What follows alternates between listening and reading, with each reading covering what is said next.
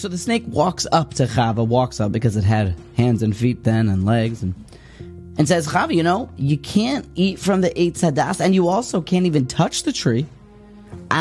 You also cannot touch the tree. Now, we know that sheker, it's not true. Chava was allowed to touch it, she just couldn't eat from it. So often, so many times, the Yetzer Hara comes with blowing it up, with many reasons, with a lot of talk, a lot of chatter. He gets you close to it. Is the beginning of the downfall for a lot of different things. Here's a chiddush, though.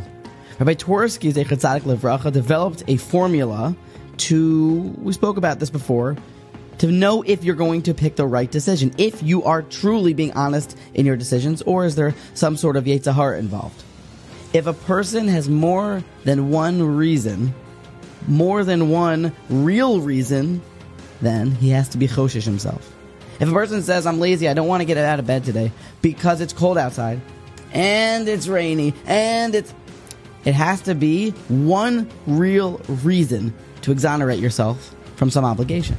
The same way for the positive. You have to have one seriously strong reason, not saying that there aren't other things that can join in to add to it, but one real reason, because otherwise you have to be scared for an and this and that, and you don't really have the MS and you're not truly thinking clearly.